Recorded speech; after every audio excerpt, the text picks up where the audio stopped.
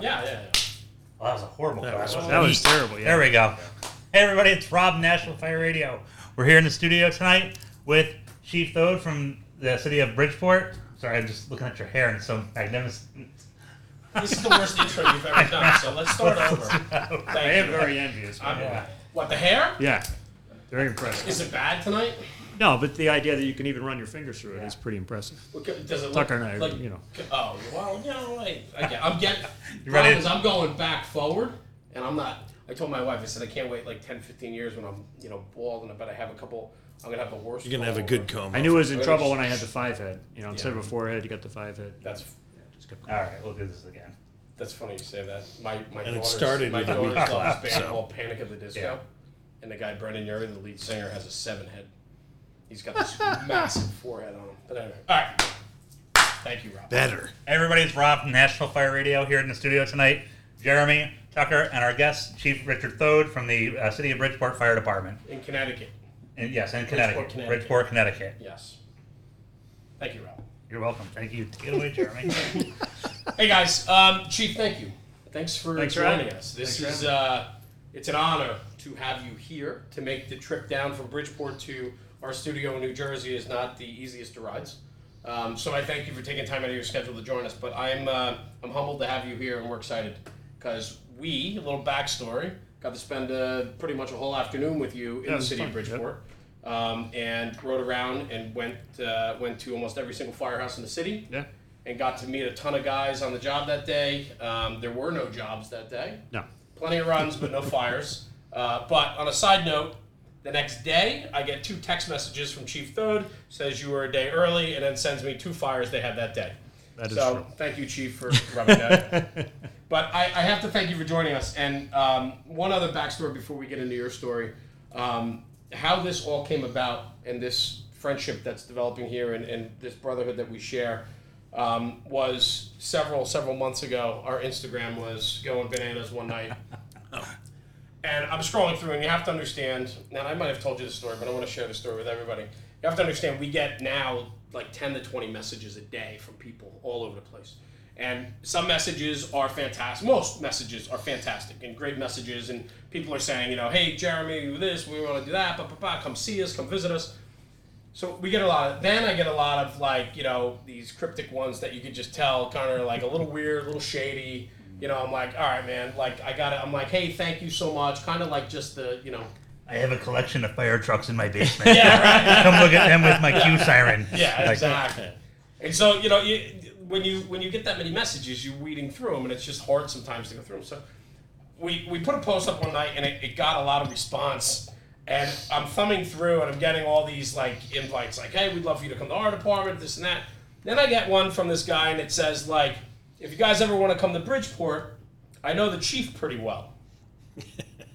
So I'm like, hey, thanks a lot, man. Appreciate it. I hope one day we can get to Bridgeport. That'd be great. Right? That's true. Okay. That's true. So 10 minutes later, I get a text message from Rob, and Rob goes, hey, idiot. That was Chief Thode. He's the chief of Bridgeport. And I go, what? And he goes, look back. The chief of department. Yeah, chief as you of guys department. call it Right, here in yeah, Jersey. chief of department. And I go, what? And he goes, look back. And so I scroll back up and I look, and then he's like, look at his picture. And the picture is him in Got your the Class A's. American flag with the the white hat with the scrambled eggs on the brim. So I'm like, yeah, he's a real waxer, like a smacker, and then he's like, no, you idiot. And I'm looking at the picture and I go, oh my god. Oh, and I sent you a screenshot. Of a website or something, right? Oh, yeah. Because I wouldn't believe him. I'm like, there's no way. The city of Bridgeport fire chief, and it's like, boom, switched up. And there's no way. I'm like, oh my god, I just blew off the chief. So then I send you a message back. I go, Chief, I'm an idiot, and then like got into it. Yeah, we had a good laugh. Absolutely. Yeah, it was fun. And so thank you. But but then Jeremy got put in prison later on. We'll talk about that. We'll talk about that. That is true. That's, Highlights of the trip for me: meeting Lieutenant Kevin Higgins. I mean, and then meeting him, but then seeing his unit citation that Ten's got on the wall for dealing with him for 20 years. So anyway, we'll get into that a little bit later. Well, let's talk about that. So, the culture, right? Let's talk about yourself, where you came from, how you got into where you are, how long you've been doing this now, Chief. Go ahead, man. Been in Bridgeport for 31. It'll be 32 years this summer. Nice. I was in a small career department in Ridgefield, Connecticut. Yeah. A couple years before that, and a buddy of mine, John McNichol, who's currently a battalion chief in our city, said, hey, Richie, come on, let's take the test down at Bridgeport. And I had just moved from Long Island to Connecticut. I had no idea. And So you're a Long Island kid. I am. I was born and raised in Port Washington. Okay. In Flower Hill Hose Company. Oh. Shout out to Company 3.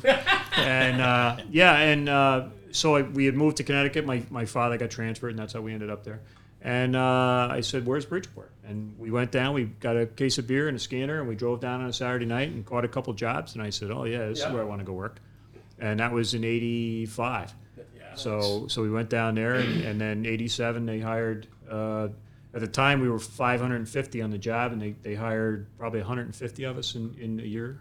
So 1 year, 150. yeah, 3 classes of Big 50. class. So And you had 550 guys on the line. we're 300 now. And you're 300 now. Yeah. Wow. Yeah. So Extra companies back then too. we've lost probably 4 engines, 2 trucks, and we were running 6-man engines or 6-man trucks back then, and we're not anymore. What are you 4 and 4 now? 4 and 4, the rescue's 5. Okay. And then the battalions are the chief and the chief's aide. Yeah, which I love, and I love cities that run a chief's aide, and I think that's a whole. Oh yeah. I Yeah. talk to people all the time about the role of the chief's aide. Yeah. And if you want to get into that later, but Absolutely. Yes. especially as for the volunteer departments, the minute a guy turns 55, they give him a reflective coat and a bright orange flashlight and say go direct traffic. And Yeah. I think that they're missing the boat on the chief's aide role. I love that. But if you love want to get that. more into that, we'll talk about that. Yeah, of course. So 31 years, going on 32. Talk about your pedigree, the companies you were in, obviously, case of beer and a scanner to go down and buff some calls, right? You catch a bunch of fires in one night, you have that mentality, right? You want to Yeah, go to so- a place that's busy. Yeah, and they ran double engine companies. We had 1952 American LaFrance hose wagons, gas jobs, wooden roofs, and I was like, this is cool, Yeah. So we went down, and I was lucky enough to score well enough on the test and got hired. And I was really lucky in the fact that we do this rotation in the beginning. We go to all the houses, and I got done with my rotation, and I got assigned to what we used to call the squad, which is now the rescue. And I was a firefighter hanging on the back. There was only 3 Out guys of the back academy. then. Within 8 months, 9 months, Wow. yeah. Okay. And I ended up there, and the driver left, and I was 22, 23 years old, and they said, okay, you're the full-time driver. And a kid that I came on with, who's now currently a captain, about to be an assistant chief, got put in the back, and we had a 45, 50-year-old officer, and it was the 2 of us running around. And we were doing, that sounds awesome. that was the year, or maybe a year or 2 after we were in firehouses, being the 9th busiest heavy rescue in the country. We were doing about 4,000 runs. So we were A just, lot of work. oh yeah, tons of work. Tons of work. More work than I ever thought I would go to, ever. And then we would have rookies, because we were still hiring rookies, so Scott would get detailed off, and we'd have a kid. I say kid, I'm 23 at the time. A kid. now. And if Season the 20. lieutenant was off, I was the acting lieutenant. Scott, who was like the time was about 25, would be driving, and we'd have a kid in the back. How, we would- how did the department do that back then?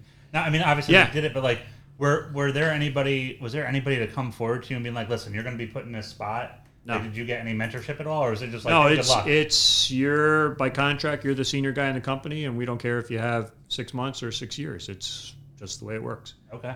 And we're actually kind of running into that now, and we've talked about time on the job and experience, and the issue that you run into is, we were young kids, we'd make mistakes, but we could literally come back to work in a couple days and be like, okay, well, remember, the other night I got burned doing that, so tonight I'm not going to do it. Right. And now we run into these new guys that learn lessons, but it could be months before they get to do it again. Yeah. So that's And the consequences tend to be a little bit more severe now too. absolutely. I mean, there wasn't as much. I don't know if oversight's the right word, but guys really learned on the job. Now, Oh, yeah. learning on the job entails a whole nother type of. Absolutely. Absolutely. demeanor, if Yeah. you will, Yeah. you know, and so and I think that's an interesting topic to hit on too down the road is just the difference between, letting people. It's like your kid. Let your kid fall down and bleed. Yeah. Let them get punched in the eye one time in their life. And I was fortunate. I had a lot of good chief officers, Right. Tony Petroselli, Rocky Vacola, that didn't, shut me down. Didn't say, shut up, kid. This is how we do it here. They were like, wow, this kid's got some good That's ideas, some good, and it caused a rift with some of the medium guys, the lieutenants and the captains. But it really worked out very, very well. So we were on the road. And I think that's, again, a testament to you. I mean, and we talk about that today. We talk about, don't give up, put a good foot forward and be yourself and, work hard. And, good work and hard work pays off. Guys recognize that, right? When you're in a company absolutely. for the right reasons and you're there for the company and you're there for the job, the older guys will recognize that. Absolutely, Yeah. absolutely. But it comes down to walking the walk. Mhm. It's I always used to tell guys as I got older, don't mistake enthusiasm for competence. Right. Just because you got a guy that has a lot of classes or a lot of patches on his shoulder doesn't mean when it's time to go down the hallway that he's going to be the guy. Right. And the quiet guy that maybe he is a carpenter on his days off, he's the guy that's going to get down the hallway with you. So there was a lot of that. There was a lot of learning. That's cool. And so fast forward, right? So you did many years there, and then up the line, ended up at the rescue. So lieutenant, right? Yeah, so I was a firefighter for about 8 years. I got promoted off the rescue. I got put on a North End Engine Company, which actually at the time I was really upset that I got put in a single engine house, kind of out of the fray a little bit. And again, hindsight's 20/20. I had a deputy chief that said, yeah. Look, we all know you can go to fires, but can you be an officer? And I'm going to put you out there. There's no captain. There's no assistant chief, in the house. On your It's own. all you. And when you catch work there, it's all you. And, that house, I was there for 5 years. Every year I was there, our runs increased by about 100, 150 a year. They're now one of the busiest engines in the city. The neighborhood was changing. And, I made a nice grab up there. It was really good. And then after 5 years, I bid back to the rescue and got back to the rescue as the boss and spent 5 years there as the boss. Nice. I remember in the car when we were going up there and you telling us that, and I just thought to myself, I was like, wow, how awesome was it for that chief to have that insight and to really put you out there on your own? Because I know for myself, having been a new officer, there's a lot of sink or swim moments. Right. Where there is no, you can take classes and you can take management classes and leadership, but until you have the weird scenarios of having to deal with interpersonal stuff in the firehouse and Right. the alarms in the street, you just don't know. Right. But the other part of that too, and you always talk about culture and the new guys and everything else, is I had 8 years on the job and they put me up there to test me out for 5 years. It wasn't like, you got a year on and okay, hey, we think you should go to this single engine house to learn the trade and we'll pull you out of there in 6 months. It was, no, it's a marathon. It's Yeah. not a sprint. Yeah. So- Well, and that's it. But today is the problem of patience. right. People don't have patience. It's a long game, and I Right. love that, Chief. I love that you just hit on that because so often everything we do now is instant gratification. Oh, yeah. I need an answer, I pick up my phone and look at it, right? They say bar conversations, betting at bars, like when you go out with your buddies and you're like, I remember that movie and so was in it, and they're like, yeah, well now you can just look it up. Yeah. Yeah. There's no argument, there's no back and forth over that. Right. And so we are now this society of instant gratification, instant answers. And I think that relates to the fire service very much nowadays, and I think what you just hit was huge. It's a patience game. Like when you're a fireman on the career side, it's 20, 25 years plus, right? Right. On the volunteer side, it could be 50 years, right? Like, so it's a long game, and too often our guys want it now. We don't go to enough fires anymore, right? So where the long game used to be 4, 5, 6 years to get a lot of fires under your, when you started in the 80s, Yeah. like you went to a lot of fires. Yeah. You got your feet wet quick, man. Well, and Right. they're not going to fires, so what do? Right. In the meantime, they tune in, they listen to a couple knuckleheads from New Jersey, tell them how to cut the roof, Right. and that's what they buy into. So that was a shot. In case you didn't get it. I'm with you. I'm with you. That was a shot at it. I'm with you. No, I get it. But we- no, so that's where they're getting their and you hit it on one of your things earlier about you need to take a little from this and a little from this and a little from this, That's and right. then get some experience and put it all together and say, okay, Form your this is own- form your own opinion. Absolutely, and you're right. And thank you. I did get the shot. Your guests are being kind, but no, you're absolutely right. And so fires are down. We can get guys to get into training, but until they can get that heat and until they really understand the job, and not only the job, not only the firefighting aspect, but the firehouse aspect too. Right. Well, you Like have what to have we those talked people about, right? around you respect you, and respect isn't something that is given; it's earned, Right. And it's earned from the person who gives it. So you just can't come and take it, or I've done all this, Right. and and that's what a lot of people think. Well, I've had all these classes. Well, that's terrific, but you still haven't quite earned my respect for this yet. Well, and the other thing with respect is it takes you a long time to build it. Lose it like that. Yes.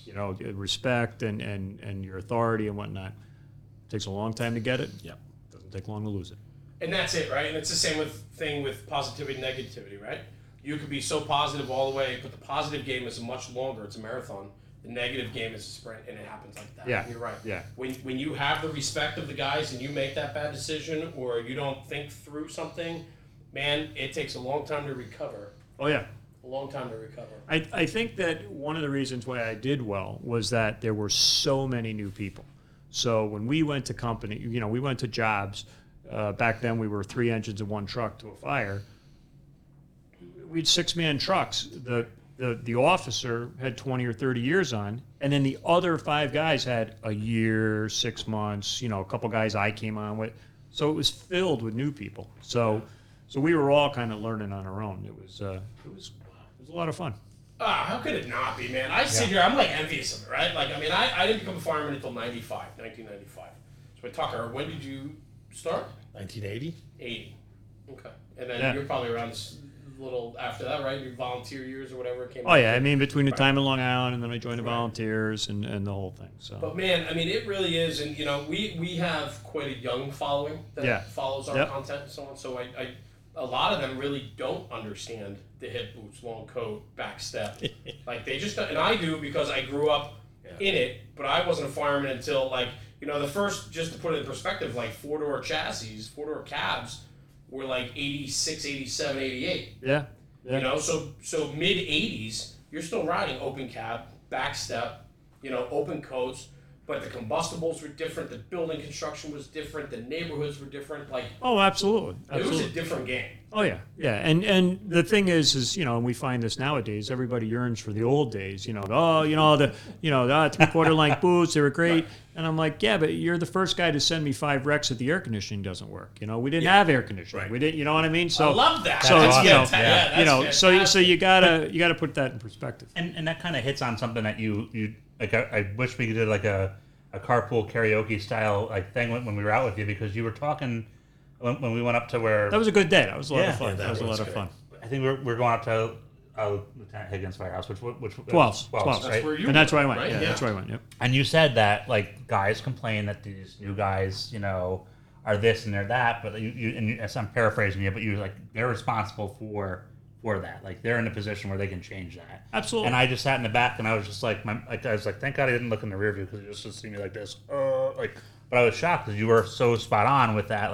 People complain about, younger guys who are saying oh, I want to go back to the day or this and that, and it's they're responsible for the path that they want to see. Yeah, I mean, look, you go online, you look at, getsalty.com or whatever those, all those sites are, and they see guys, in a pair of jeans and white socks and mailman shoes cutting roofs and whatnot, and they think, man, that's what I want to be, Right. And go back to that. But they're not looking at the pictures of the officer in the white shirt and a tie, because you had to wear a tie every day. You had to wear a tie to fires. You're not looking at the World War II vets who were crunching these guys to make sure that they did all these, silly things. Yeah. So they, just like any of us, where we look back and we only pick the good stuff. So that's what's happening now, is that people our age on the job are looking back at these new guys and they're saying they're only remembering, and they don't remember the old guys when we came on that were mad that, we were like, wear a tie. I'm a fireman. I don't wear a tie. What, are you kidding me? Right. And then they were just as upset that we wouldn't wear a tie or that, those kind of things. When I first came on the job, the only person allowed to carry a flashlight was the officer. And the only person allowed to have a radio was an officer. So a bunch of guys bought, Communicate and illuminate. right. So they bought their own bootleg handy talkies with speaker mics, which, what do you mean you don't hold a radio? Yeah, right, you right, got right. this, what are you, Yeah. a bandolier with the thing and all that? And we all, it's before the days of stream lights and everything else. So we all bought dive lights because it's a nice tight beam and it's watertight. And we had, and then sure enough, what was it, Backdraft came out and they all had the They all belts on. have, yeah. So they were like, oh, you guys think you're in the movies Right. and all this stuff. But again, it's this where we recognize that, we were the young guys and the old guys were like, who do these guys think they are carrying flashlights? And now here we are 20 And- years later, 30 years later. And that's it, right? Like every generation that comes before, Right, right, looks at the next generation and says, ugh. right. World War II, greatest generation, right? I have no problem with that statement, right? Those guys worked hard for our country. They were family men, right? But then the next generation wasn't as good. And then Right. the next generation wasn't as good. And the next look at, and it cracks me up today when we talk about the young firefighters and the generation before them is complaining about them, yet that's the generation that created them. Yeah. Right. Right? And Right, that's absolutely. that's what cracks me up about it. But it's not so much that one generation is any better or worse than the other. It's just different. Right. Times changed. Things changed. The only thing today versus years ago is time changes quicker now. It does, but it's our job as Yeah. officers, as leaders, to not try to change them, but we have to change ourselves to bring them along. That's huge. That Absolutely. we're still trying to reach this next generation of firefighters, but we have to remember we got to do it different. We can't do it the way the World War II vet did to me. Right. I have to do it differently to reach this kid. Right. Both sides have to be willing to open up that line of communication. And Tucker and I, we get into it every once in a while, and we have a little bit different point of view. I think even at the last podcast, we kind of just we're like, wait a minute, and I call BS on a lot of stuff because I think a lot of stuff gets thrown at as it's easier to make a cop out or make a generalized statement than it is to fix or address. Absolutely. And so, my thing is okay, if this generation or this younger generation isn't what you want them to be, how do you bridge the gap to get through to them? Because you can't tell me you can't. You have to find a way to do it. Right, and let's be honest. Volley house, paid house, whatever. You get 5 guys, you get 10 guys or whatnot joining. They're not all going to be rock stars, Right. and some people are going to fall off. Some people are going to quit. Some people are going to stay, but they're just not. They're going to be B players. That's okay, but it's up to us to recognize the ones that need or yearn to be brought along much faster and are capable of being brought along much faster. And it's up to us to do that. But it's also up to us not to discount that B player and lose him in the, let's face it, there's not everybody can be on the rescue company. Somebody's got to be on the engine. No offense to anybody out there. No, that is so That was a well, firehouse joke. Chief, that is so well said, and I agree with you 110%. There are things I will never be a professional basketball player. Right, Why? I can't. right. I mean, it's that simple, right? Not everybody can be an That was such a excellent loaded firefighter. question, right? Right, We were all like, there was a big pause. You right can there. jump on it all you want, but where I'm going with it is this, and I very much agree with you. Some people inherently are all-stars at Right. whatever they choose to do. Right, Firefighting, there's guys that are all-stars. right. And then there are B players, and there's C Well, you players, had right? the kid in a couple weeks ago from Rescue 3 talking about the 3 A's, Right. and then that's dead on, dead on. It truly is, and so that experience to me is people have to understand. I think for so long we tell everybody you could be anything you want to be. Right, Sure. How good at it are you going to be? right, I can give you the title, right, but are you going to be able to fulfill those A shoes and not a B or C student type Right, thing? right, right. I mean, that's it. I wasn't a strong student growing up. I was a C student, in high school and college. That wasn't my strong, but I'm good with my hands and I'm good on my feet, Right. and so it's that type of thing. But people have to understand that too, is that, and I agree with you, Chief, that there is a place for you, but not everybody's, built or cut out for it. Well, I think that's the hard part is that, a lot of, we were just kind of rehashing before, is that you said people get this whole like, hey, you can do it, and in the fire service, like I'll never be a tech rescue guy because like I understand my knots. But, like when you start getting like 3-to-1 systems, I'm like I start getting confused real fast. Yeah. But like I'll lay a line really well. Like I will put a line in service, and I'm comfortable being like, yeah, I can do that. Like I can do truck work. Let's go to a roof. Let's cut a hole. Let's whatever we have to do. Right. We'll do that. But if you want me to be a dive water basket weaving specialist, it's probably not going to happen. And like I think I've been fortunate enough to have people be like, hey, we recognize exactly the hole that you fit in, and you recognize it. But this is where the chiefs go, Yeah. right? Is that as leaders, as chiefs on down through the management structure, and the superiors, they need to recognize their people. Yeah. And then they need to understand where they go, where they fit, where do we put them, how do we make this machine work the best it can work. Right. But I think one of the pitfalls is to, again, have a group of 10, have your 2 all-stars, and then, because it's easy, the all-stars are easy, so you bring them along, Right. and you completely discount the other 8. And they're still your people. Yeah. You know, Yeah. and, Well, I and agree. again, to recognize that they're not going to be that guy, but they're still going to be your people, and you still need these people. And so you need to reach down and get them up to the maximum of their potential. And you might be surprised that some of them might end up being an A player, but it just may take a little longer. But again, just because enthusiasm doesn't equal competence. I love that. Yeah. I always looked at it as like and I look at the guys that I've worked with over the years. They're not all A players, and some of them are. I worked with some really great firefighters, but Right. like there's times where like those B firefighters have just they won the Super Bowl. Like, they were- Absolutely. and knowing that like I've kind of did what I had to do to like and trusting them to like, hey, I trust you, so trust me a little bit, but like I'm gonna let you out and fly, birdie, and they fly, and, Right. and it's great when it happens. Right. I mean, not at least for me it is, but yeah. Nice. No, that's great. We hit on fantastic stuff right there.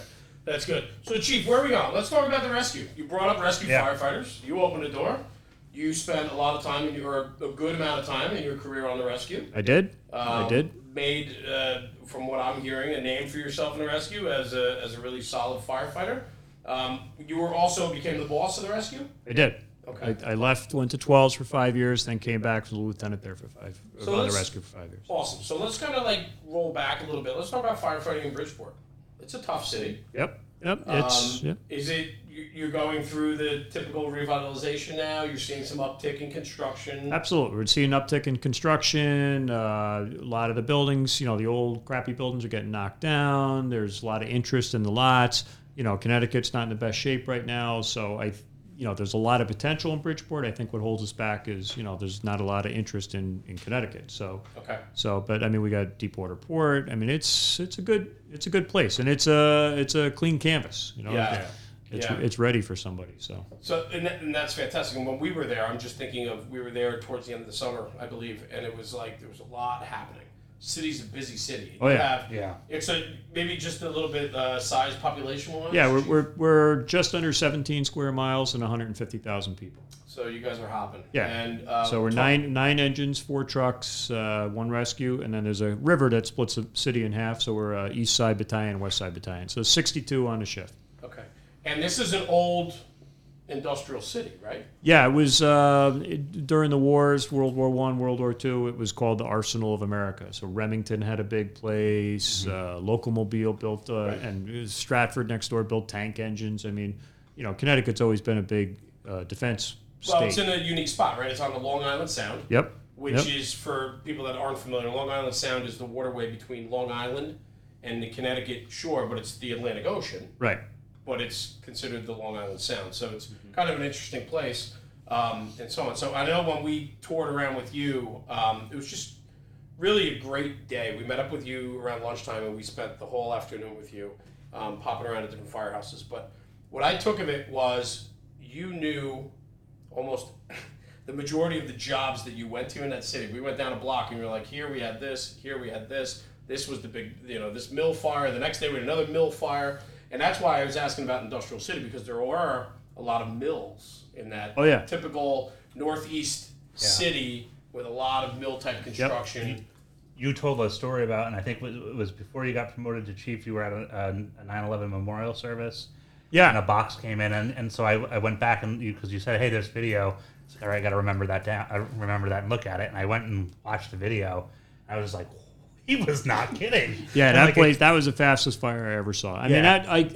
I liken that to the Markel Markel fire the fire other the night. other Yeah. Yeah. Yeah, except it wasn't as cold. Right. But you know, I mean, literally, I was the other sides. The box hit. We were going into City Hall for a 9/11 thing because it was September 11th to 14, and it was supposed to be light smoke. And the assistant chief on the other side of town gave a first report of wispy smoke. And talking to the guys in the first two truck, they were like, "Oh, we thought it would be a can job, like rubbish in the corner of this vacant factory." And we went into City Hall. We were walking up the steps, and the chief just got on and said, "Give me a second alarm. We got fire through the roof."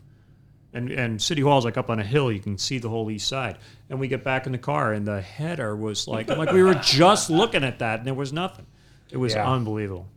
Yeah, that and place the took video of it, like, because I remember, I think when you told the story, we were driving down the street, and it was like this lot on the side, and you were like, no, it was a school, right? The Yeah. school got built in its place. So I don't off. They're working on it. Yeah. Yeah, but I was just like, and you were like, yeah, and pretty much we thought we were going to lose this whole section here. Right. So what you see on the right is what we were going to lose, and what you see on the left is what we burned down. Yeah. And I was just like, I'm thinking to myself, wow, like, and then I saw the video, and I was just like, wow, this is one of them, like, fire in the streets coming out. Oh yeah, yeah, and how we didn't lose. I mean, there's a whole neighborhood of Three Woods right there, and just like Markel, there's embers the size of dinner plates falling on roofs. Oh, There's- without a doubt. there They was had 2 or multiple 3 fires engine companies. outside of- There's 2 Yeah. or 3 engine companies going roof to roof, putting out fires. I mean, everybody that night just. Yeah. Do you killed it. do recalls in the city?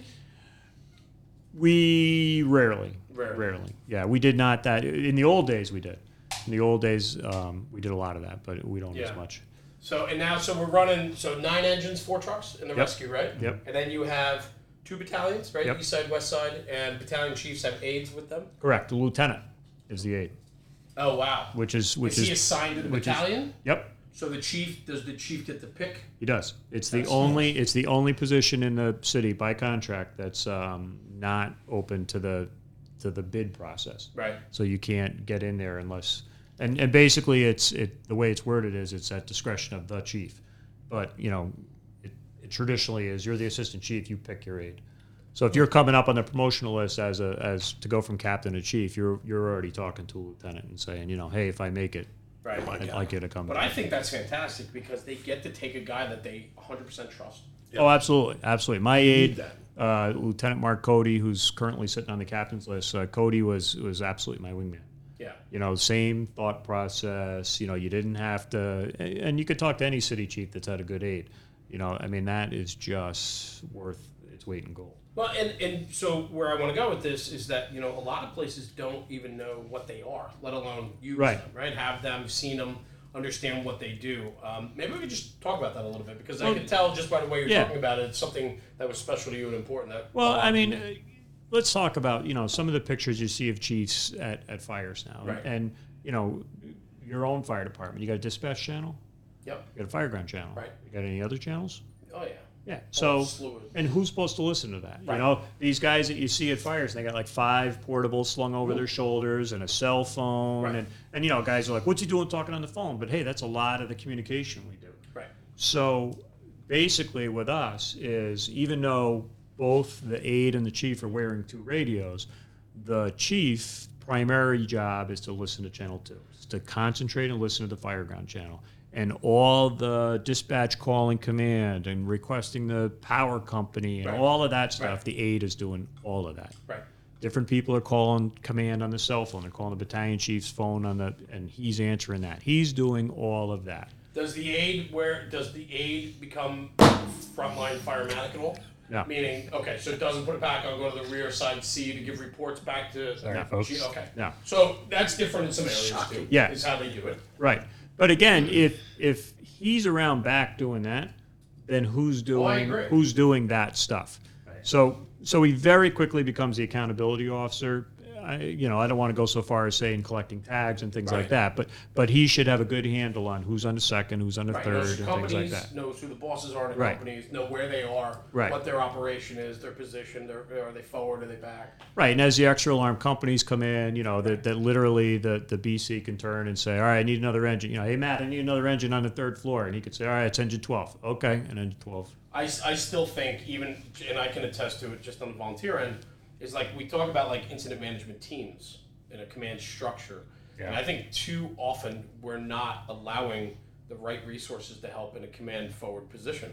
Well, and I've done a couple talks on that Yeah. and whatnot about particularly the volunteers. Again, like we were kidding before about taking an older volunteer and hand them a flashlight and a reflective vest and say go direct traffic. put 'em There's out still faster. plenty of older, more senior members that they're not going to be taking a line down the hall. Chief Sade's a great job for them. Yeah. But the thing is, as long as they understand they're not the chief. Right. But when dispatch calls command, the chief has to check his ego that I'm fine with this guy answering. Correct. And I'm concentrating on the fire. They call command. Hey, do you want the cable company out there, or the bus company's going to send you buses for relief? Okay, fine. And then when you get a second, the aide can just turn, hey chief, I called for 2 buses. They're on the way. Okay, I think the biggest thing too is just for the chief to understand that he's a manager, and right. I mean that's it, plain and simple. well, I mean, look at the Super Bowl last week. Right. There isn't one coach. Right. Yeah. Without a doubt. It's a great analogy.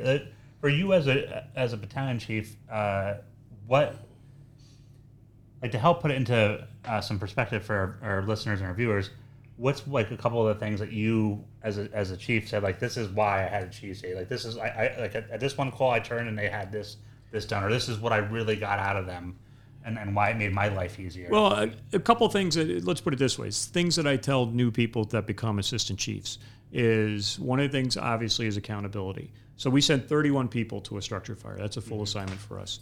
So very often new assistant chiefs will be like, "Well, how do I keep track of 31 people?" I'm like, "You're not supposed to keep track of 31 people. You're supposed to keep track of 7, Right. because those 7 have 3 or 4 working for them." And so that's a big part of it, that the chief's aides need to do that. But I think that you talk about what the aide is really like. Good experiences is fires that are getting away from you, and I would turn around and literally just look down the street and go like that, and Cody would hook a second, Right. and those kind of things, and you develop this relationship of hand signals, and I'll tell you another thing that the aide, particularly in a career department, that really helped. There are times that you'll go into a firehouse that something's going on, or you see something on a call that shouldn't be, but you don't want to be that, Yep. I got to write you up, and, Yep. we're going to file a. So what the aide does is the aide will all right, fellas, have a good night, be safe, and you'll leave, and the aide will hang back, steps behind and he'll grab the lieutenant and go, hey, What's going on? next time, don't let the boss see that. And I know he's saying it, Right. and it's just a way to kind of, we handle issues without them becoming official issues. And that was one of the big things from a career department that the aide really came through. That to me is huge, because I think that is starting to lack more and more. Right. And whether career volunteer, I don't even care. I'm just talking about the way we handle situations today, and how we talk to people, and how we, informally make a change, informally correct something that was wrong, without making it a big monumental feat, because everybody's worried about what happens if this happens, and legality and all that shit. Right. Like, Yeah, everybody's afraid to have that difficult conversation. But I think in the fire service, there has to be that informalcy of it, that, there needs to be a way that the guy can put his foot down and be like, you, get over here. Like, this isn't going to work. We're not going to do this. Like, you get that, right? I'm stemming it now before it goes any bigger. Like, we need to be able to do that. Right. But I think we're losing some of that because, one, I think people are afraid to confront, and people are more afraid to have that informal conversation or off-the-record conversation. Yeah. And two, they're worried about the repercussions of it. But this job is built a lot on peer discussions, how you think about the other guy, how the other guy manages and treats you, and how you relate with him. And I think we're losing that. And I think that needs to be addressed. Well, even and in that spot with like the aid, like I've always looked at the fire department. Everyone says it's like this paramilitary organization, right?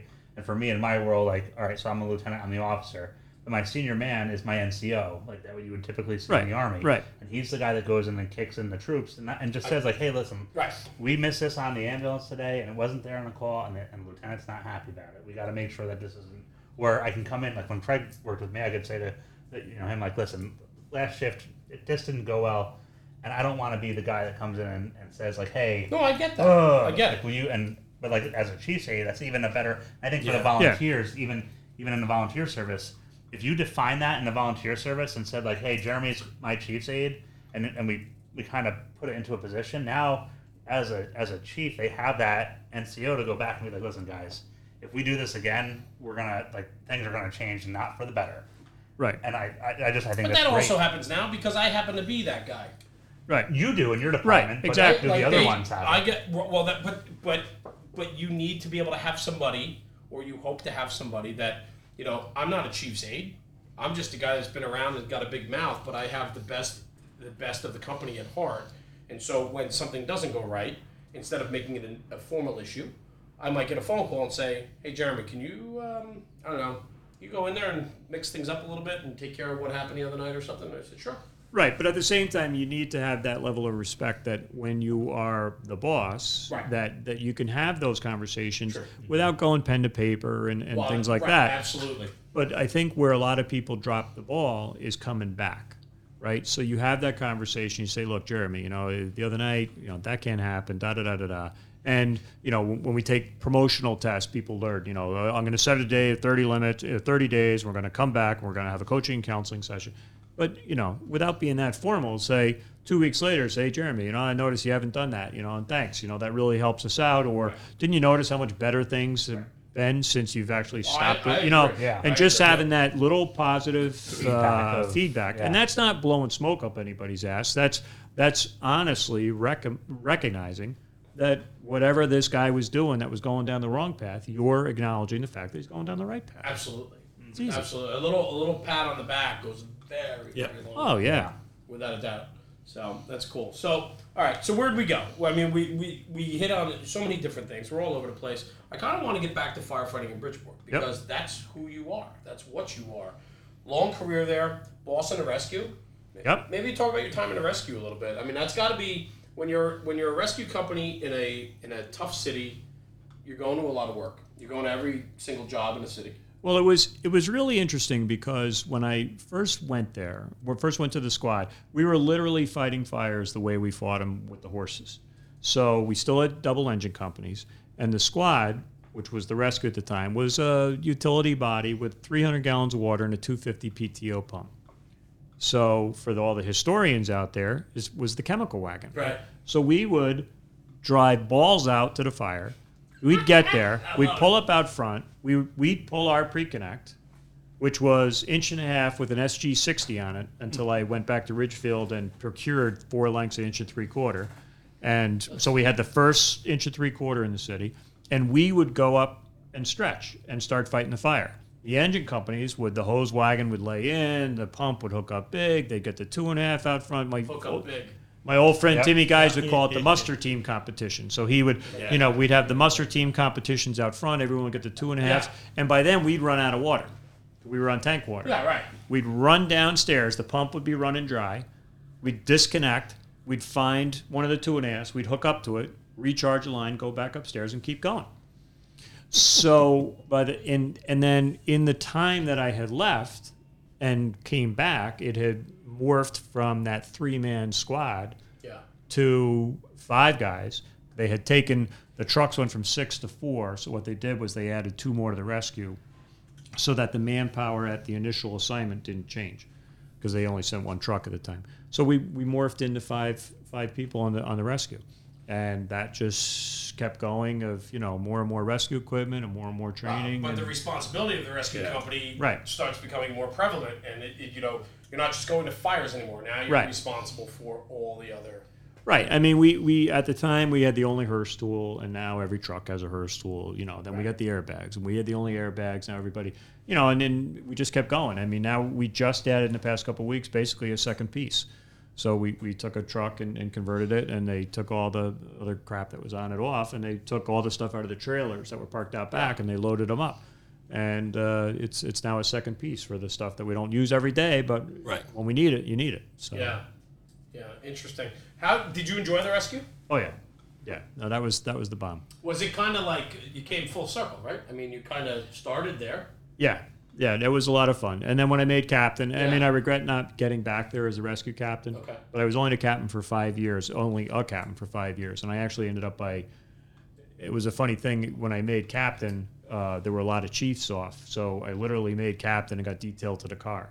So I was acting assistant chief a lot. Okay. When I first made captain, and then as testing came along and promotionals and whatnot, I ended up at ladder 10. Engine 1, long time in engine 1, and then a long time at ladder 10, which is a fantastic house. Fantastic. I can attest to that firsthand. I mean, we were welcome there, like, we were the friend. I mean, best buddies. Tens is phenomenal. So I spent most of my time as a captain at Tens, and that was the easiest assignment because it was just one of those houses that runs itself. Nice. So yeah, and the pride. I mean, you saw it. The pride in that house is unbelievable, and I think what's cool, it's a newer, I guess you can say. Right.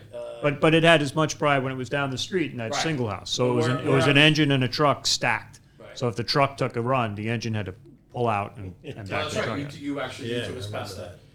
But where I was going with this was, we always talk about tradition and culture and so on, and a lot of times it gets lost when we get to new firehouses. A lot of the old stays behind and so on. But these guys at Tens, which I want to talk about too, why you call it that. But the guys at Tens, they brought in their old watch desk. Right. So they went back to the old firehouse. We were getting ready to basically turn the building back over to the city. And the captain that took my place called me and said, "Hey, can we get some stuff out of there?" And I'm like, "Yeah, you can't steal the boiler, but." So they went over, and there was an old mahogany, watch desk with the telegraph signals and the bar stools around the thing and everything. And they took it, and they wheeled it back over the new Tens, and they refinished the whole thing and polished it up, and they put it, and it's in the lobby, and it's absolutely beautiful. That's cool. And then seeing the pictures on the walls and just seeing even the pole, they took the pole. I mean, there was so much. Right, they took the pole out of the old firehouse and they put the big spring-loaded gates and everything, and they put it at the new firehouse is one story kind of. It has a pole out in the other room, but they put it in the TV room, put it in the corner, got a black piece of plywood and put it where the circle that you would normally slide through and put it there. Yeah. So. It's the tradition. If Pembroke is on the one side, is that? Yep. I forget what the other street is, but I remember the nozzles and the street names. Did you study? Yeah, I was going to say. No, it was. I'm impressed. Virtual tour. It was. It was. What was the kitchen table? The kitchen table was. I think I get the kitchen table confused with Hackensack's. When we were there visiting, it was close. Big acrylic with the patches, and then the four legs of the table are four old hydrants. Yeah. Remember that? Yeah, so they did a lot of good work out of there. And still do. And they were nice enough to ask us to stay for dinner, but we could not that night. Yeah. So, Yep. But Sebby's not in the room. Thanks, Seb. You can check this out when we're editing. But anyway, they like to call themselves the men from Tens, but then they're big rumors, so they like to hear things. So we call them the hens from Tens because they get all. That's great. Yeah, so it's always fun. Can you explain why you call them plural? 10s, 16s. 8s. That was just always the way it was. And then in the early 70s, they took a lot of the single engine houses and they combined them. So they took engine ladder 3 and engine 4 and they put them in one house. So they took the old firehouse, they built a modern firehouse in between, they put them in there. So 3 4s is in one firehouse. Right. Engine 7, ladder 11, and engine 11 got put in one firehouse. So it's 7 11s. So it's engine 7, ladder 11. 6 8s. Even though 8s got closed a long time ago, now it's just 6s. And all the firehouses are just known by, that's how they're known. Except for headquarters. Headquarters is headquarters. And 3 4s is the double engine house? Yep. Yeah, there's 2 engines. Yep. Airport truck in it too, right? The one for the airport or no? No, that's 6s. That's 6s. All right. One of them was a Quantum. That's why I remembered. I was like, there's a Quantum in the city. Yeah, we have was 3. I'm not paying attention. We had 3 Quantums. One of them used to have a snozzle on the top. Yep. Yeah. That was the old Engine 1. That was when I was a captain on Engine 1. That was the rig we rode. You just don't bring me along for the ride. Yeah, I'm impressed. I'm He took impressed. his vitamins today. Yeah. I'm telling you, I'm very impressed right now, Rob. Very, like, the Historical Society of Bridgeport called, right? Like, Yeah, you know, you yeah. gotta, Bobby Toth is in charge of the Historical Society. he Oh, should write give his Rob a name call. down. Rob could I mean, Bobby educate him. Novak. Bobby Novak, excuse me. That's funny. That is Yeah, very he's funny. funny. So and then after rescue, we go up the line, right? So you sat in the car as a captain a lot, as a covering boss, and Yep. then you end up coming up I the line. got assigned. Worked as a captain until 2010, and then made assistant chief. Went in the car. Ran the city. Like I said, we run both sides of the city. So I was east side chief for a while, and then the west side is about twice as busy as the east side for runs. So of course, I was chomping at the bit to get across the river. right. So as soon as I could, we had bidding and whatnot. So I bid over there and got over there. And that was good. That was good. And then in winter of 16, I Made the big got chair. dragged upstairs. Dragged upstairs. Yeah, I mean, how do you? So let me ask you. I mean, how do you? I mean, obviously you enjoy it, but I mean, it's got to be a big change when you're in a big city department. It's got to be a big change from coming off the line and going upstairs. Absolutely. And for you that enjoyed going to fires, not everybody likes going to fires. Right. Right. But for you that liked getting your ass kicked and then going Weirdos. back to the firehouse, Yeah, right? why would you be a that was fireman? for you. That was the game. Oh yeah, and I still like going to calls. I mean, you've seen my car, and Oh, I got my gear, I got my air pack, I got radio. Not that I'm throwing on an air pack, but never can tell. But no, I enjoy going to calls, and again, some guys think, oh, the chief shows up to bird dog us and make sure we're doing things right, and I'm not. I like going to fires. Fires. Right. Right. My name is Rich. I like going to fires. But and You're so- allowed to buff your Yeah. own town. Yeah, exactly, right, exactly. So yeah, it's not like I'm racing out of the office every day, but if there's work, I'm going. But I have to think, and well, I know because I saw it firsthand, is when we were with you that day, it's not often we go places and the chief pulls up and you know what? Guys got up, they came out, they said hello to you, they shook your hand, they were interested in meeting us. There was a good camaraderie, there was brotherhood. And I think where that comes from is a real fair amount of respect for you because you are a city chief of department, yet you came from the rank and file, and you are still the rank and file, if you will. And you want to be a fireman, and I think there's that incredible respect that we saw.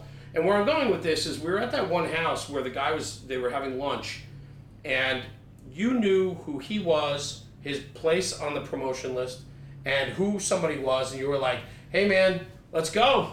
You want to be a boss, like you gotta, but you had that like playing back and forth with these guys, and just for you to know everyone by name, and then I think it goes, and it's a true testament to the type of manager you are. But I got to tell you, and I got to confess that the busier I get and the more new people, thank God they put the names on the back of the coats because we're hiring so many new people. I'm like, But I get that, right? But you're still in the street when you trying, right? Yeah, You're still absolutely. popping in at houses and saying hello. Absolutely. Let me ask you this: how many of your buddies from when you got hired are still on the job? 90.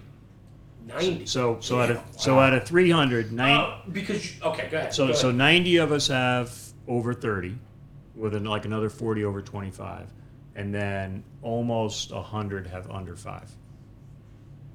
So 1/3 has under 5, 1/3 has over 25. But he was saying before, and it kind of looks like it rotates up and down with Oh, your absolutely. hiring because you took on almost 100 people when you were hired. You said 150. 150 in 1 year, Yeah, and but then they a couple were years. 550 at the Right.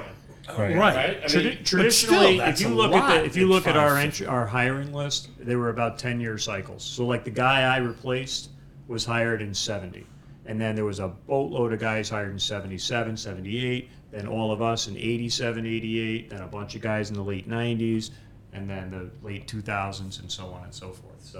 So that's And what you're it's been. doing it again now. Right. The difference is now is I've been able to kind of push and show and whatnot the city that it doesn't make sense to wait that long. And the train coming down the tracks is we're going to have this mass exodus. Yeah, of wouldn't all- it be better for smaller classes? And Right, and to have the entrance exam in place. Don't wait till we're 100 in the hole. Yeah. So actually, by the I'd say by the spring, for the first time ever, we will have a active hiring list, engineers promotion list, lieutenants list, captains list, and chiefs list. So no matter who retires, no matter who goes, we'll have somebody in the chute ready to replace it. That's fantastic. Yeah, that's great. That's incredible leadership and foresight because Yeah. Well, it's. I mean, all you got to do is look at the names and look at the time on the job, and they're not going to stay forever. And, we have a contract change in 2020, and I think that's going to scare some people off. You have guys there longer than all of New Jersey. I mean, like, New Yeah. Jersey chased the guys out. Right. New York, I think, is following suit. And when you have a job that you have that many guys with 30 years or 25 years plus on the job, what those guys can bring to the day in the city. And, you say, yeah, you go out and you see a lot of new names on the codes because you're hiring. But how about the fact that you still see the regular faces that when you get back in your truck after BSing with those guys for a few minutes and you reminisce about a fire from 30 years ago and you just crack up to yourself like... But maybe and also that's But those why fires their from 30 heritage- years, all those stories, the fire's bigger. bigger, hotter. I had more It hair. always yeah, was. Yeah, Right. yeah. But with the way they change so infrequently, you're taking those heritage, like when they brought everything back. Well, that's why they did it. Right. And that's why all that's continuing. And now these guys are helping to work on that. And that will always go on. Even if you have another firehouse, they're going to take absolutely. that out. Absolutely. yeah. Yeah, Absolutely. that's... I love it.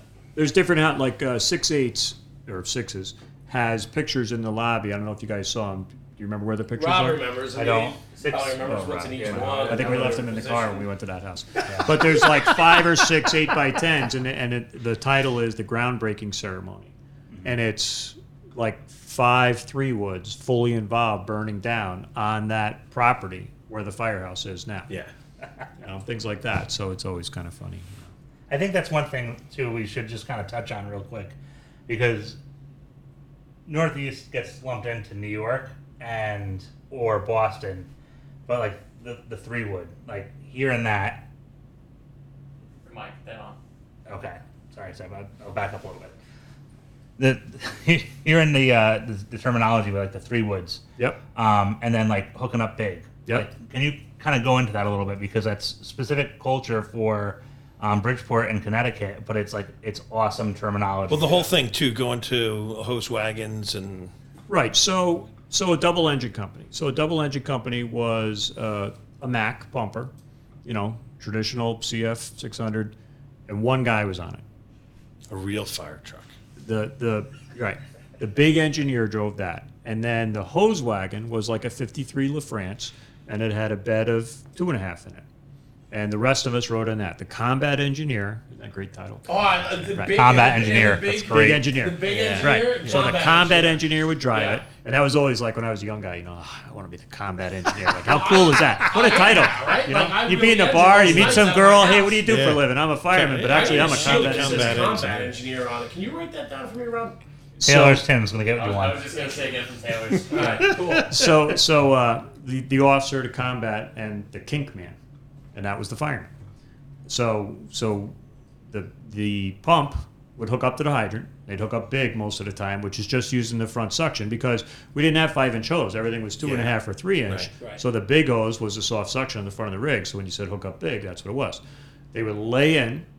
They'd beach it on the sidewalk. They'd just pull the hose wagon up. You'd pull off like another 50 feet of 2.5. You'd put a big brass plate pipe on the end.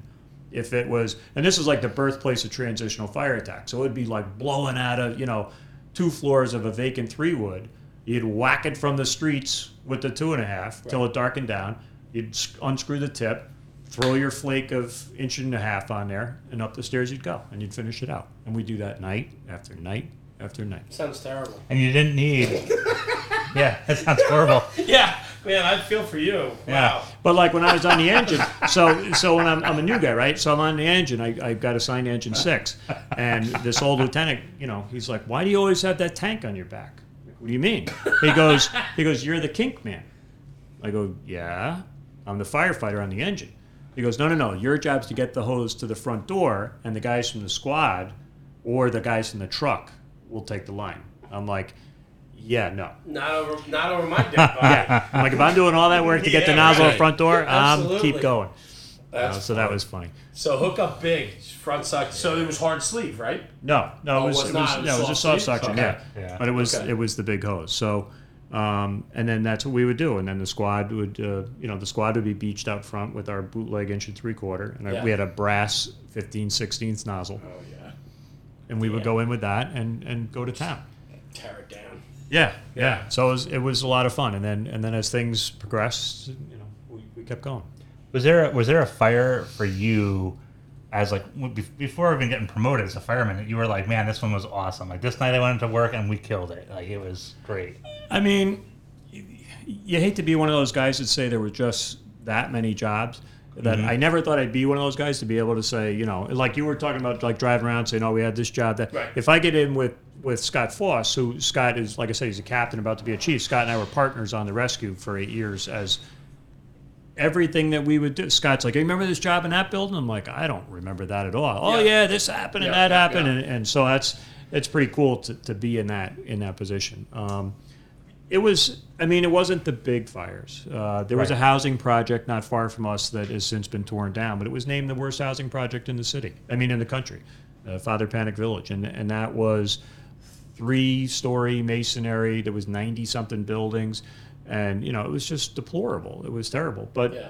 we went to fires there All 2-3 the time. times Yeah. a day, like Yeah. every day. It was like going to a fire in a smokehouse. It wasn't Right. going anywhere. It was just hot. No, Yeah. you didn't lay in. Right. You didn't lay in.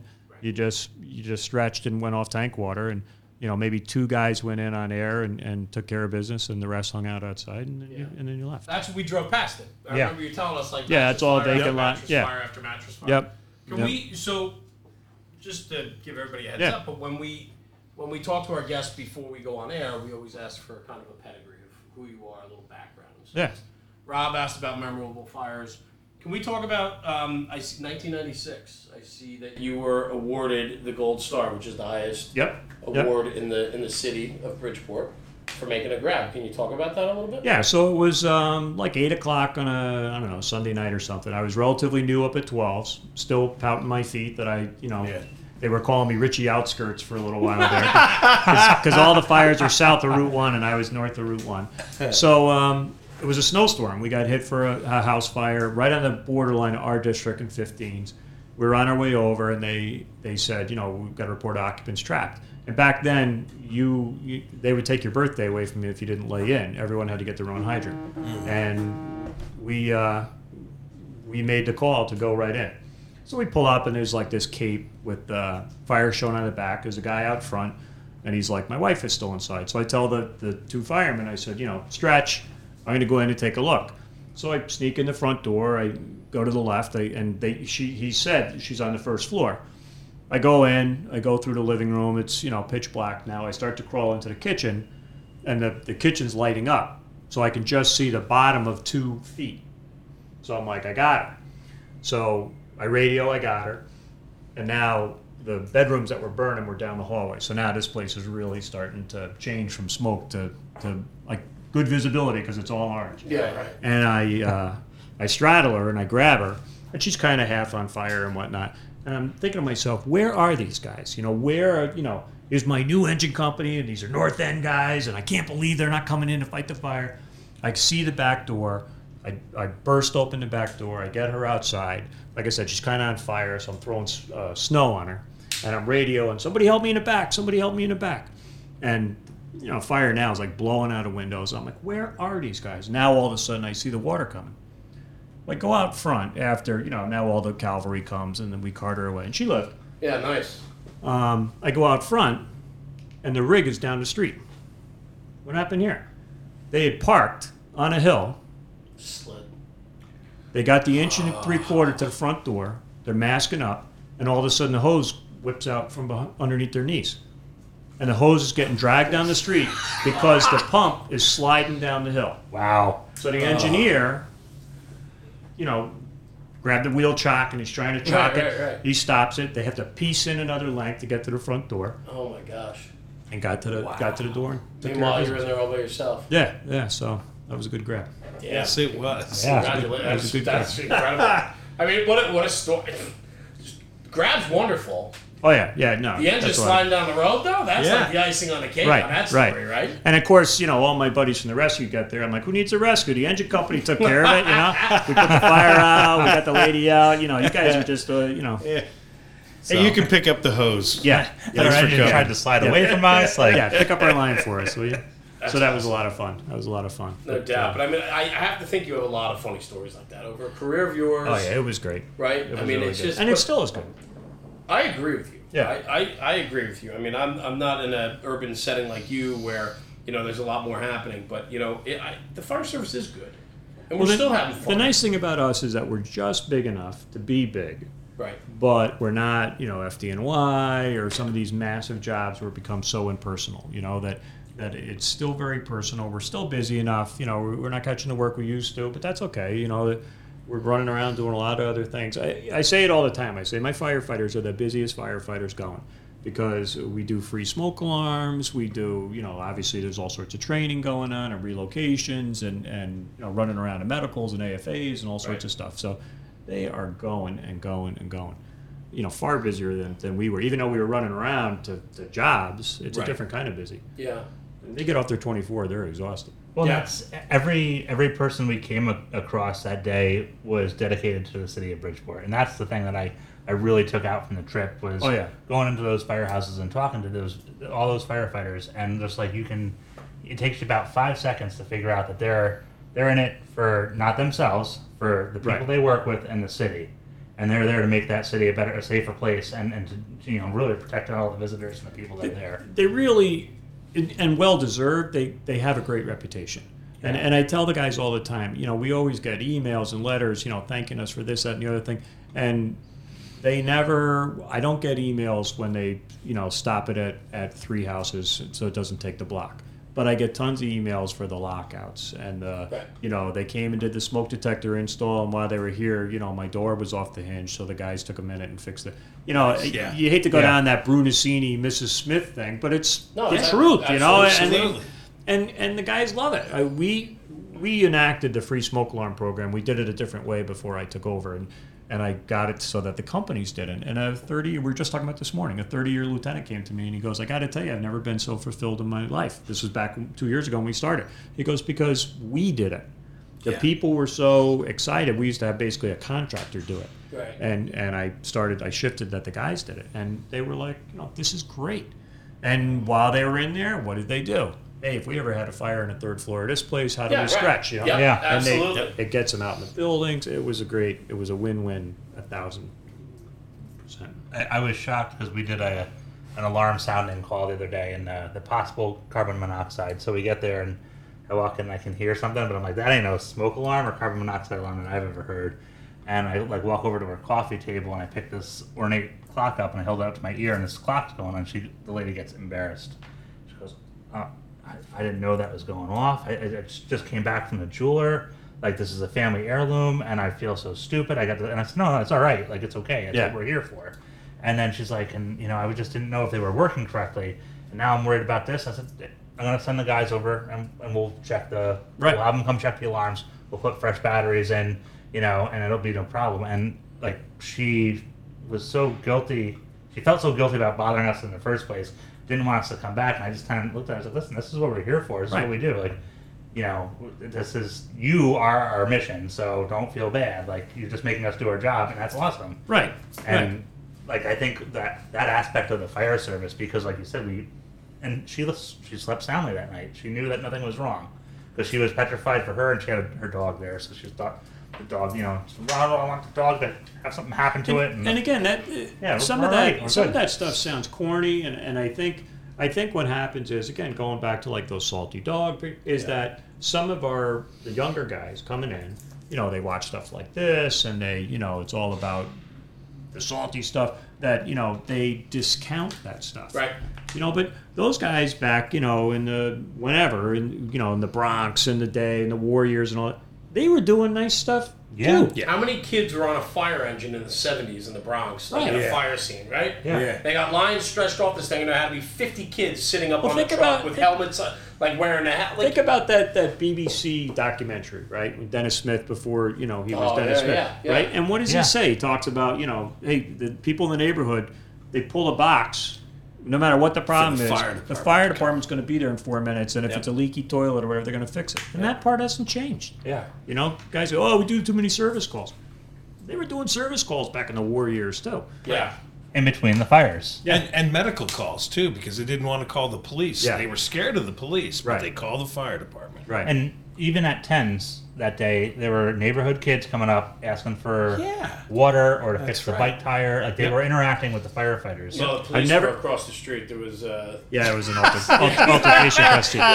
some little, You know what? I've never. I'll tell you what. I'll tell I've you what. never They weren't seen, looking up to them. They were looking up to the I've firefighters. never, sure, never right? seen so many bad tires in my life till I went to Bridgeport because Yeah. between threes and tens, both neighborhood fire and sixes too, that people show up, And I think half the time it's the kids are doing something just so that they can go in the firehouse and Yeah. it's Yeah. an excuse to Check get it in out. there. Yeah. yeah.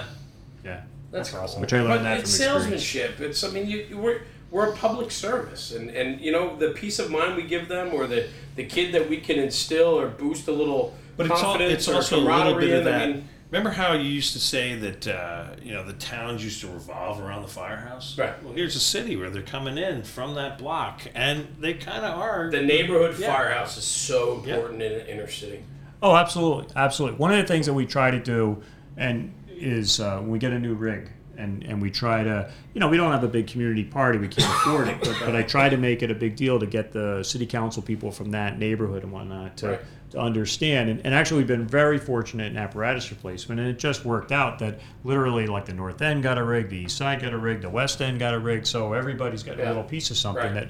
that we can go to people and say, hey, look, Bridgeport, Connecticut's got high taxes, Bridgeport's got higher taxes. But here's an investment. Here's what you got. Right. We're out there doing it. We got good equipment. We're ready. We're here And you to involve the protect it. community. Yeah. I mean, how much better for a manager, right, for a boss, to have the support of the community behind them, because they're out there supporting the community's going to support you. Absolutely. That's it. I mean, it's that simple. Yeah. It really is. And I don't like when the message gets lost. And you're right, Chief. You're right. It's good. So where do we want to go from here? I mean, you're a big apparatus guy. I know that. We've talked about this. That's one thing I want to ask him. That was really unique about Bridgeport that I don't see in a lot of places. And you're a major city. There is like straight stick mid mount ladders, and like I've always been like blown away by them because it's like the old American like France is what I think. I'm sorry that I just This is good. But like what? How do they get like I was taught about a tower ladder because I rode on one for a little bit. And but like, how does that straight stick ladder work? And is it like We're really fortunate in the fact that with the 4 trucks, our goal is to run 2 platforms and 2 sticks. yeah? Not counting the quint. And if you look at a map of the city, basically the lower half of the city is where all the ladder companies are. Only because in the old days that was just farm country in the North End. Now we have a big college up there and whatnot. So a few years ago they put a quint up there. Right. So just to get a stick up there, and there's a lot of condos and whatnot. But for the most part, we're 2 rear mount aerials and 2 platforms. We do have 1 mid mount stick, but so again, it's you don't have a Swiss Army knife filled with corkscrews. You have all Right. different tools. So the idea of having all platforms or all aerials is if you're fortunate enough to have more than 1 truck company or more than a couple truck companies, then I think you should have a variety of tools. Yeah. So that's how we ended up at that. But Tens is a tight neighborhood. That's Yeah. why they get that rear mount stick. Some of the other neighborhoods are a little bigger. Downtown, Truck 5, which is the busiest truck in the city, which is basically second due for almost every box in the city, they have a mid-mount platform. So, they're running around.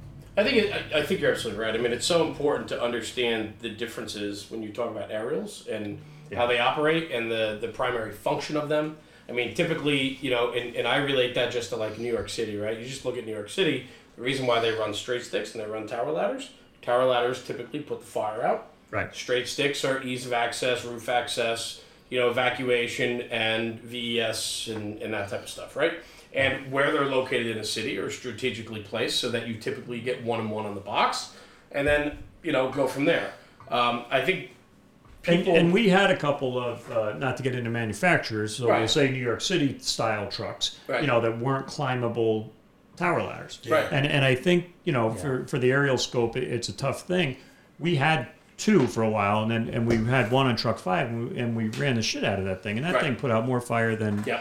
But in what we do now, I think a climbable ladder tower, for lack of a better term, is more suited to what we do, because everything we can do with the aerial, we can do with that. But everything we can do with that platform, we can't do with an aerial. Right, but you're also running a 4-man truck, not a 6-man truck. Correct. Right? Correct. So, like, where your guys are now multitasking versus you're the roof, you're OV, you're this, you're that. Right. You might be, so you might have to go up and down that aerial, or Right. that aerial needs to be put in place, and then you need to go up it. Right. A lot of times Yeah. we end up with, as some of the people might get on me, but the driver will end up in the bucket. He won't end up on the turntable. So Right. he'll fly the bucket to the roof, start doing what he's got to do with the other outside guy, and then end up by leaving the bucket where he is and climbing down and going back and forth. 4-man truck, gotta do You what gotta you gotta make it do. work. I mean, You gotta make it got work. Searches and entry to be made. Somebody's gotta go Right. open up. Right.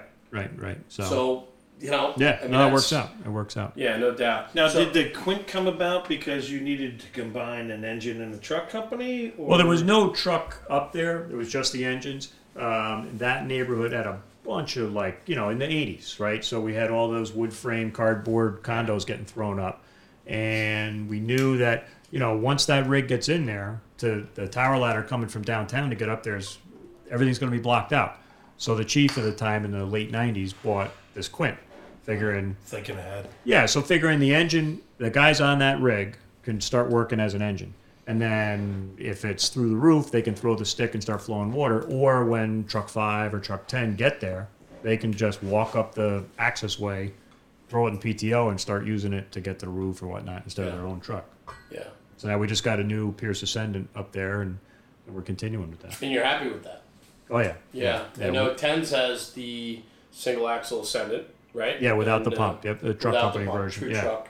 Yeah, there's a And- lot of neat stuff on that rig. And I think that's interesting to talk about real quick too, because that was partly why Chief Thode invited us up. He knows that we're apparatus guys, and he said, I invited you out to see the Ascendant, and it was out of service. right, it was Yeah. out of service because you guys got hammered with rain Yes. and flooded out your city. Yeah, we lost 4 rigs after that storm, That's incredible. like computers and things like that. Yeah, And it- actually, the old Quint, we never bothered fixing it because the new one was coming. And in 30 years, have you ever had The funny flooding thing like was, that? I mean, no, there were neighborhoods in the city, especially the north end, that flooded. That being 31 years in that city, I was when the run started coming Yeah. in. We always have people trapped in cars under Right. viaducts and whatnot. And it's always the same spots and whatnot. Right. And I started hearing the runs, and I'm like, wait a minute, where?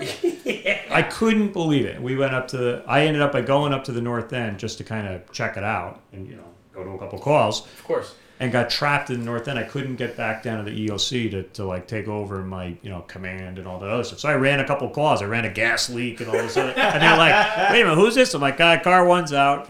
That's awesome. I get the Yeah. call. What are you doing up there? I'm like, Well, I would be downtown, but I can't get there.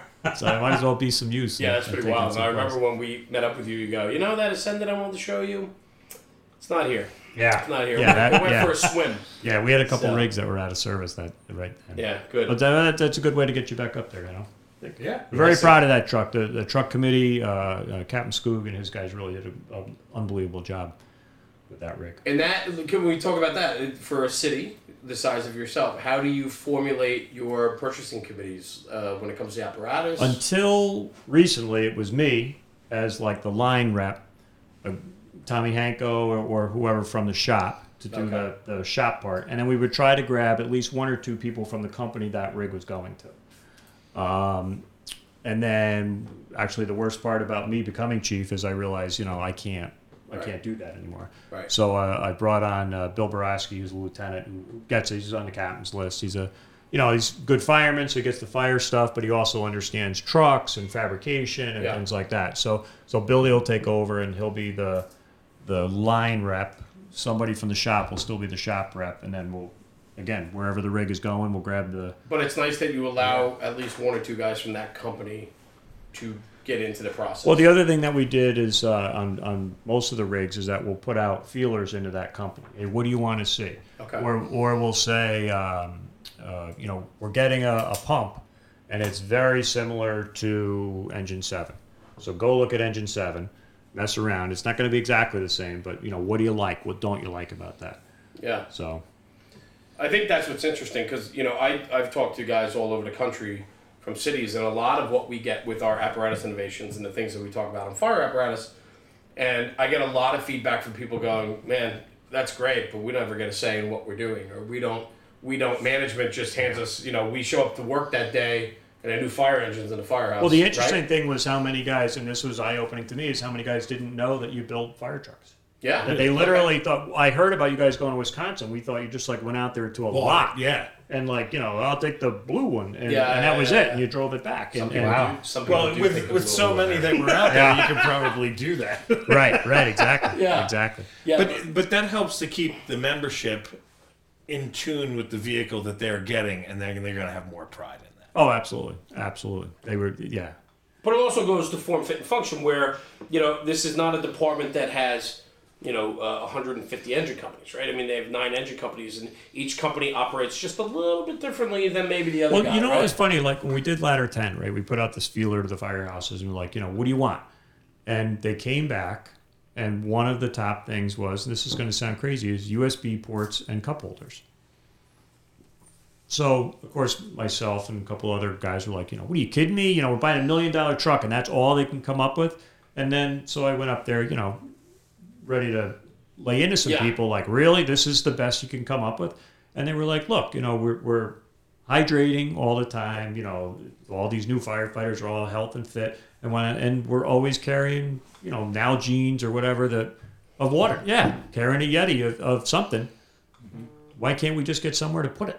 Right. And we go to the new generation with the phones, Sure. but they're like, I got the app for a DLT book, and I got this, and I got Right. that. We got all these cell phones, we got all this stuff, and there's nowhere. We're still plugging it into cigarette lighter plugs, Yeah.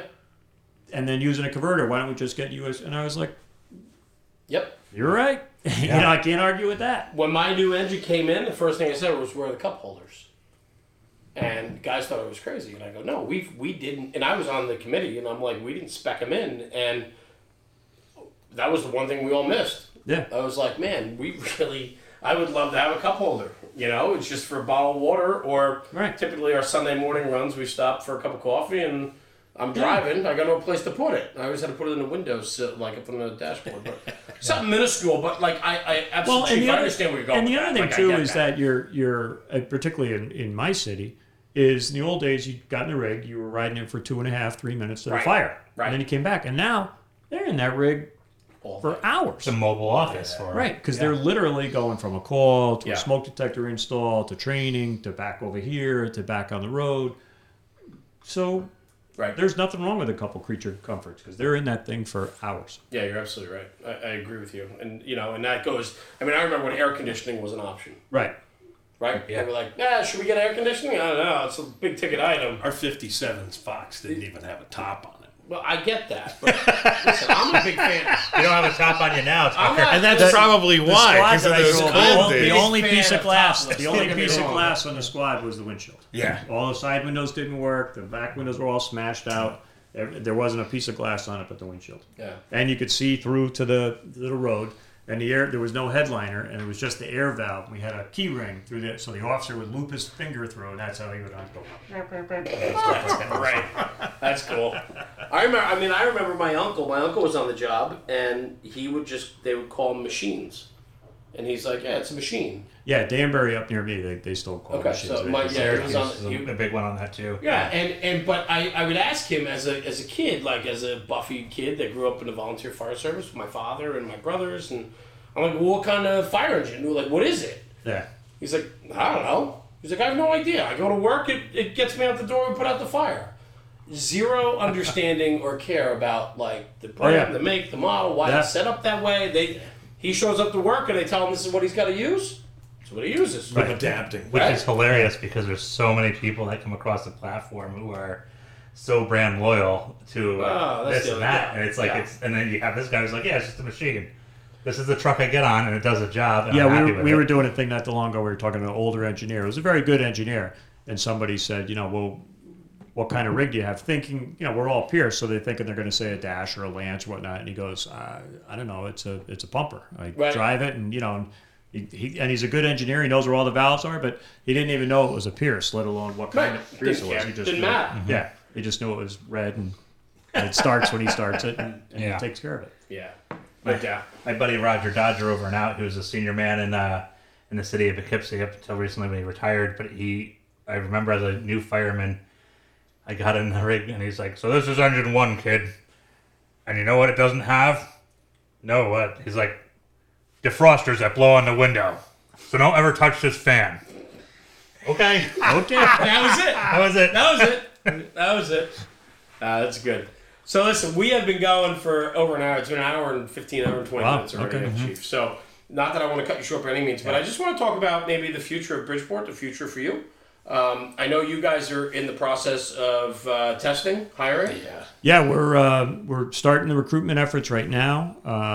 Connecticut's open for CPAT till about March 9th. You have to have your CPAT card to even take the written. Okay. We'll announce the written in probably April. We'll give the entrance exam in June and hopefully hire the first class in August. Like we were saying before about replacement, I think we'll probably take, I bet you we hire 80 over the life of the list, 70, 80. And we've hired, this last list, we hit 74. Wow. So, How many people did you have on the last list? we had 656 by the time we were done. And we went through probably like 140 to get to 54. So we had a good amount. But, truth be told, we have residency points. We have the 15 points for residency. So of the 54, 40 were city residents and 14 were from out of town. No, It almost sounds like you should live in the city if you want a job there. You got to contribute to the city. You got to contribute to the city. But I'll tell you what, like a lot of people would bitch that kind of handcuffs us. And again, going back to this new generation, knock on wood, I have great new people. Yep. They're excited. Yep. Yeah. They're really into it. And again, most of them are from the city. They're one of the guys that's on our recruitment committee now. He's like, I played in this neighborhood. I grew up as a kid. I remember that firehouse as a little. The same thing that we're talking about here. Yeah. But the kid never thought about being a firefighter, and now he's a firefighter. And he's like, how cool is this? I get to have that job. Yep. Yeah. And it's in my neighborhood. Yep. And I love that. And we discount him, because he didn't come up like we did. And he's that first generation of that, and maybe he'll have a son in a couple of years, and it'll replay. Chief, what do you for yourself? I mean, not that what do you look for in your new firefighters? What do you want to see out of the individual that comes into your department? It sounds corny, and I heard this at a seminar: a missionary, not a mercenary. A missionary, not a mercenary. Okay. The idea of you get a guy, volley somewhere. Hey, I'm going to take the test in Bridgeport because it's a crappy old city, and I'm going to go in and Gonna go to work. Yeah, going to go to work. I'm going to bust up shit. be a fireman. And spray water and spit nails and all that, and then on my 3 days off, I'm going to get in my pickup and drive 60 miles away, and that's it. Right. And what we're really looking for is again. And it sounds corny to say missionary, but people that get it, people that want to take care of people that want to help, they want that self-satisfaction. Yeah, they're going to have fun. They're going to get that excitement of going to some jobs, but they're also going to get that personal satisfaction of really, truly making a difference. Yeah. There's not a lot of jobs. There's not a lot of jobs now where you can really say, I made a difference. I take great pride about when we're driving you guys around and not bragging saying I caught a job in that place. But there's nothing better than driving past a house that I remember ripping and it's rebuilt. Yeah, and there's, and there's people playing or living in it and being like, yeah, that house is a house because of work that I did. There's something to be said for having that community involvement. It makes you, I think, fully invested into the career path. Right, and you get that in a volunteer department, but you lose it in a career. But I think even in the volunteer service, I look at my department. We have more guys that live outside of the district than in these days, right? Yeah. And I think it's because just inherently how the fire service works and the makeup of the community or whatever. But I look at it this way: like even people that live in a community, sometimes they don't have that involvement, right? You want people that are vested into making a difference. Right. You want people that want to sign up for the big picture, and it's not just jumping on the rig every third day and going to fires. It's doing the building inspections, it's doing the fire, the smoke alarms, and filling up that kid's bicycle tire. Like, Yeah. that's what builds a culture. That's what builds the Bridgeport Fire Department. Are the guys and the women that want to make a difference for the city, and to see, like you said, Bridgeport's going through revitalization. Like, I'm sure you have a lot of people on the job there that come from Bridgeport that saw the darker days. Oh, absolutely. And now they see the difference that they might possibly be able to make, or if they make that push a little bit harder, they could save that exposure building, right? Like all those types of things. But that all adds up into the greater good. And I think that's truly what it means to be a Bridgeport firefighter. Yeah. I mean, that's awesome. No, it's all That's good. cool. So that's great. And then what's for you? I mean, you got a bunch of years left in you, man. I mean, I don't know. You know, when we were there, you had a smile the whole time you were there. You met us in the parking lot, came out, and just you're just a brother, man. It's And fun. It's fun. It's still fun. I still love going to work. It sounds corny, but I love bragging about my department. No, I think it's phenomenal.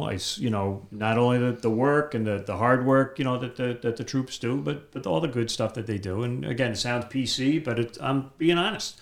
I go to Chiefs conventions and I sit with guys that are, that they hate their department or they hate their union or they hate this, they hate that. And I'm like, I don't really. I'm a former union president, and to hear you like not ever once say anything bad about the union. There was a few times where you're like, hey, you know what, the union's got their issue on this, Absolutely. but they're right. And I was like, this is a fire chief? Like, he's not, because I've heard a fire chief say they paid me to be the most hated man in the department, and I'm like, I don't really think that's the attitude you should have to walk into that job. But all right. No, it isn't. But and I think we had this conversation in the car. I look at it as being the parent of a teenager. That I lay my head down at night and I know that I did what was right for the troops. Right. And maybe they don't realize it now, and maybe they don't like me because of the decision I made. Right. But I know that I didn't do it to be a jerk. I didn't do it because they filed a grievance last week, so I'll get them back this week by doing this. I did it for their own good, whether they realize it or not. And some people see it right away. Some people never see it. A lot of times people, and I'm the same way. A lot of things that happened to me early on, I didn't realize until later on, until I became a big boy, that I got to see it. Yeah. I just love the fact that you still enjoy going to work every day. Yeah. I love that. Oh, yeah. Yeah, absolutely. So many people don't. And that just destroys, right? I mean, we always talk from the top down, right? Mm-hmm. I mean, we're sitting here with the chief of department of Bridgeport, Connecticut, with 300 plus members, almost 400 members, and they're hiring and always constantly changing, and you still enjoy your job every single day. And I think that's fantastic. And I drive to New Jersey to talk about it. With us, right? there. Like, who the hell are we? Yeah. But I mean, I can't thank you enough. I mean, your story is incredible. This is great. You guys are doing good work. We want to capture more of it, and we want to capture more Bridgeport. So I'm going to invite myself back. Absolutely. Because we want to come back and so on. Anytime. But we can keep going for hours and hours. But we're going to wrap and so on. But this is not the end of Chief Thode with National Fire Radio. We'd love to have you back and love to do some stuff. And we were talking about a couple of your guys and so on. There's a lot of good things coming out of Bridgeport. And so thank you for your friendship. Thanks for having us. And being here. And so on. But let's wrap it up and we'll call it a night. Yeah. Maybe we'll tell some more stories off the air. But anyway, Rob, take us out, my man. Everybody, this is Rob from National Fire Radio. Claps on the way out, Yeah. too. Gotta do it. I mean, it's just... No, we don't. No, we don't. A nervous tick, man. Yeah, that's exactly what it is. All right, everybody, it's Rob, National Fire Radio. Here at Jeremy Tucker and Chief Thode for an awesome night here in the studio. We'll catch you guys later. Be safe out there, and we'll catch you next week. Thanks. Thanks, guys. Yeah.